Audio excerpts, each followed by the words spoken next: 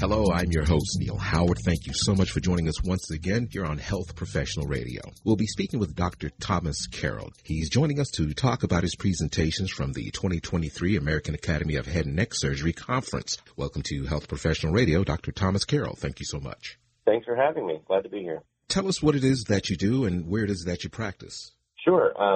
I am at Brigham and Women's Hospital in Boston, Massachusetts. I'm the director of the voice program at the hospital, which means I'm a laryngologist and treat voice disorders, among others. And I'm an associate professor of otolaryngology, head and neck surgery at Harvard Medical School. I was a musician my entire life until medical school and a singer for that. And that's kind of how I got into the field of laryngology, which include breathing problems like cough and swallowing disorders. So it's just been a nice way to combine my two interests in life to take care of people with voice problems. When you were singing, were you able to offer anyone any advice or solutions on some of their voice problems when you heard it? It's yes, broadly, but usually it's to say, hey, come on in, let me take a look at you. I think I can, figure some stuff out for you, because really, examination is a huge part of what we do, and we have some great technology to allow us to look at the vocal folds in vibration and sort of see how the other muscles of the throat and the larynx compensate for problems. Was there anything else that pushed you toward this particular specialty? I definitely liked a surgical option, when I was trying to figure out what I wanted to be when I grew up in medical school. And I like working with my hands, so something surgical, and I enjoy the fact that there's a lot of office-based treatments that we offer. It's not all in the operating room, and there's a good medical component. So as a specialty goes, it's got a lot of the boxes that we check off as we're going through our training, and it just it seems to be the right fit. What is the hot topic in the field currently? In laryngology specifically, and again, I'm an otolaryngologist by training and a subspecialty laryngologist. So one of the hot topics is chronic cough, and that's something that I have a personal interest in. And it's a hot topic only because it's really hard to treat. People often, come to our lectures because there aren't a lot of new or great options for treating this problem. So I think, that and just innovations and trying to move things from the operating room into the office in terms of being able to treat a patient without having to use general anesthesia. I think those are some of the hotter topics. Are there symptoms that could be alleviated simply by a change in lifestyle as opposed to treatment? Yes, definitely. Depending on the problem, for example, with chronic cough, it can be related to reflux, which we see a lot, liquid coming up from the stomach. Not necessarily always an acidic liquid. It can be something that an acid pill won't fix the problem. So, changing when they eat, what they eat, how soon they lie down after they eat, maybe adding some treatments that are not just sort of traditional acid blockers, but more barrier-forming agents. And then, the other thing is I work with a wonderful group of speech-language pathologists, and they work on the behavioral aspects of a lot of these disorders, including cough and voice disorders, and they're really going to be the ones who, help patients work without medical or surgical, or in coordination with medical and surgical treatments. We hear singers, we hear talk show hosts, we hear newscasters, we hear voices all day, every day. Are you more inclined to see a person that's a professional using their voice having problems, or are you more likely to see just the everyday person? It's really a mixed bag. Everybody's a professional voice user in some ways. Everybody who has to talk for work and communicate. If you work in a factory and you need to be able to scream over loud machine noise, you can't do that. There might be a safety issue.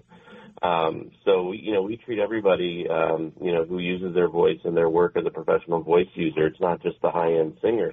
And a lot of people forget that. If an administrator, say in my division at Brigham, they can't use their voice and be on the phone. That's their job, and it's a tough situation when they lose their voice. So I think we see everybody across the gamut, but a lot of people who just want to be able to interact with their family, spend a day talking at work and then be able to go out to dinner at a restaurant and talk over loud noise. And those are often the complaints we get, or one family member can't hear very well and the other one's not loud enough. You know, these are the real life situations, and we love helping all those people. Now, this sounds like challenges, you know, around the dinner table. What about some of the challenges that you face in dealing with ENT situations that are far from regular? Well, I think the most challenging part of any laryngologist's job is often going to be the airway, you know, patient, the patient who can't breathe because their vocal folds either aren't coming apart to allow air to pass, or they have a narrowing below their voice box, and which can happen just out of the blue, unfortunately. We don't always know what causes that. And, you know, those patients are challenging because they really, you know, beyond voice and swallowing, you have to breathe first. And you have to be able to breathe and move air through your larynx, your voice box, to actually create a sound between your vocal folds. So, you know, dealing with how do you operate or work on a patient where you can't put a breathing tube in place, or who needs sort of to bypass the normal routes of breathing temporarily. We deal with that all the time, and it is one of the reasons I think a lot of people go into laryngology, because it is a challenging and sometimes scary part of our field.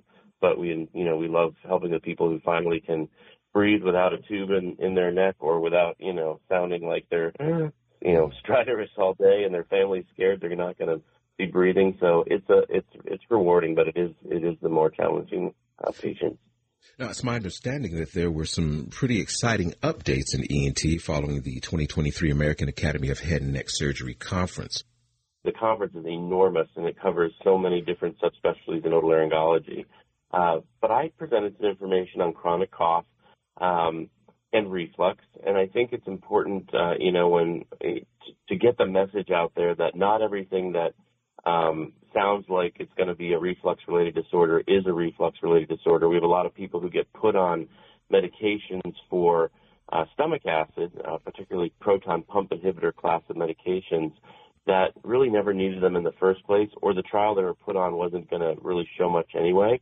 I have many patients who come to me for hoarseness, and their primary doctor or their community otolaryngologist, ENT doc, has put them on 40 milligrams, a high dose twice a day of a proton pump inhibitor to see if it improves their hoarseness. Really, you know, more so that's the situation where a doctor doesn't have all the tools that, say, a laryngologist might have to look at vocal fold vibration, look at have a speech pathologist see the patient, and really get a real diagnosis. Because often reflux is sort of a diagnosis of default when a doctor looks down at the vocal cords with a white light that doesn't show vibration. Everything looks kind of normal. Maybe it's a little red, and they presume that it's reflux related. So, you know, I meet people who've been on proton pump inhibitors for 20 years because one doctor looked down one day and said, "Oh, you've got reflux, you know, affecting your throat." Mm-hmm. And the reality is, we've learned over the years that you really can't do that effectively. You know, being able to just look at somebody, you know, is not going to diagnose reflux. So we're getting better about, you know, trying to steer people away from just knee-jerk giving acid blockers and, you know, try to focus on what's the underlying diagnosis. Doesn't mean reflux doesn't cause these problems. It does. But we have more specific tests and trials that don't just treat acid, that can help us understand a patient's real underlying problem. Give us a website where our listeners can learn more. One that stands out is voicefoundation.org. It's a national foundation that aims to treat all voices, all voice disorders, and it's a fantastic organization. I appreciate you joining us here on Health Professional Radio, and hoping that you'll come back. Absolutely. Thanks for inviting me. Thank you. You've been listening to Health Professional Radio. I'm your host, Neil Howard, in conversation with Dr. Thomas Carroll. Audio copies of this program are available at healthprofessionalradio.com.au, also at Anchor, Spotify, and be sure and subscribe to our YouTube channel at youtube.com/Health Professional Radio.